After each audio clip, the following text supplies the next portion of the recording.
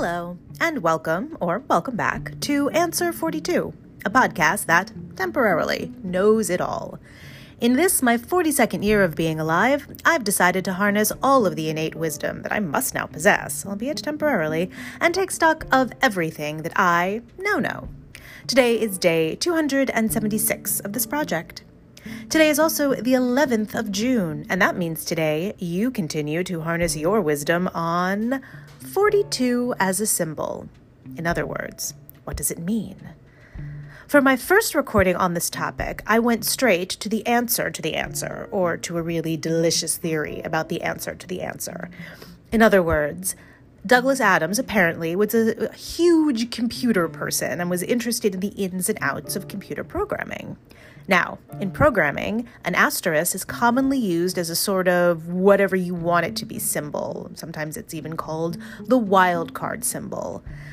In the original language used to make computers run, ASC2, which is the most basic computer software, and in that language, 42, well, its designation is an asterisk. An asterisk means 42. 42 is translated as an asterisk.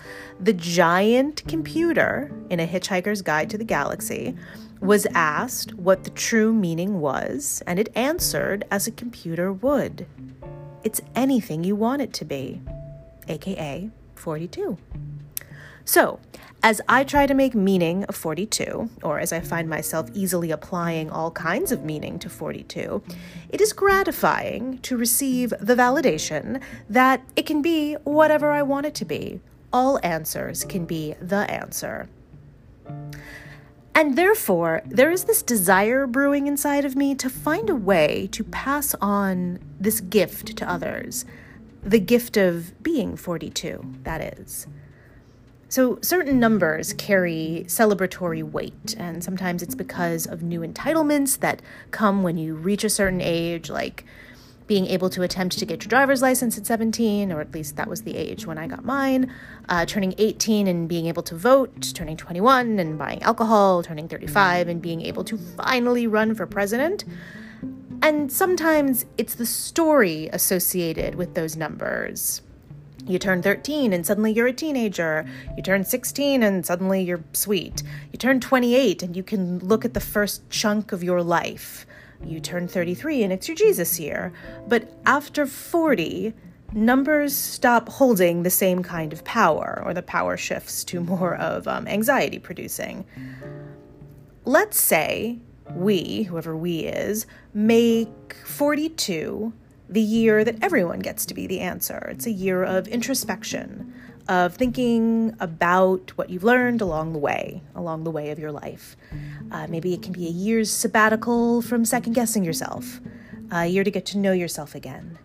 And it wouldn't all be a dance among the flowers, but an actual time to face yourself and take emotional and knowledge-based stock of whatever the hell your life has been.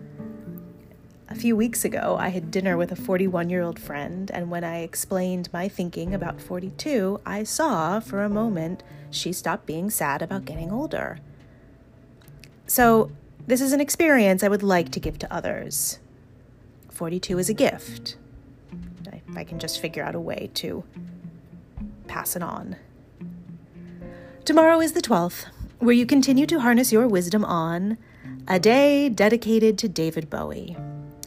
In other words, we can be heroes forever and ever. What do you say? Thank you for witnessing my 42nd year. Bye now.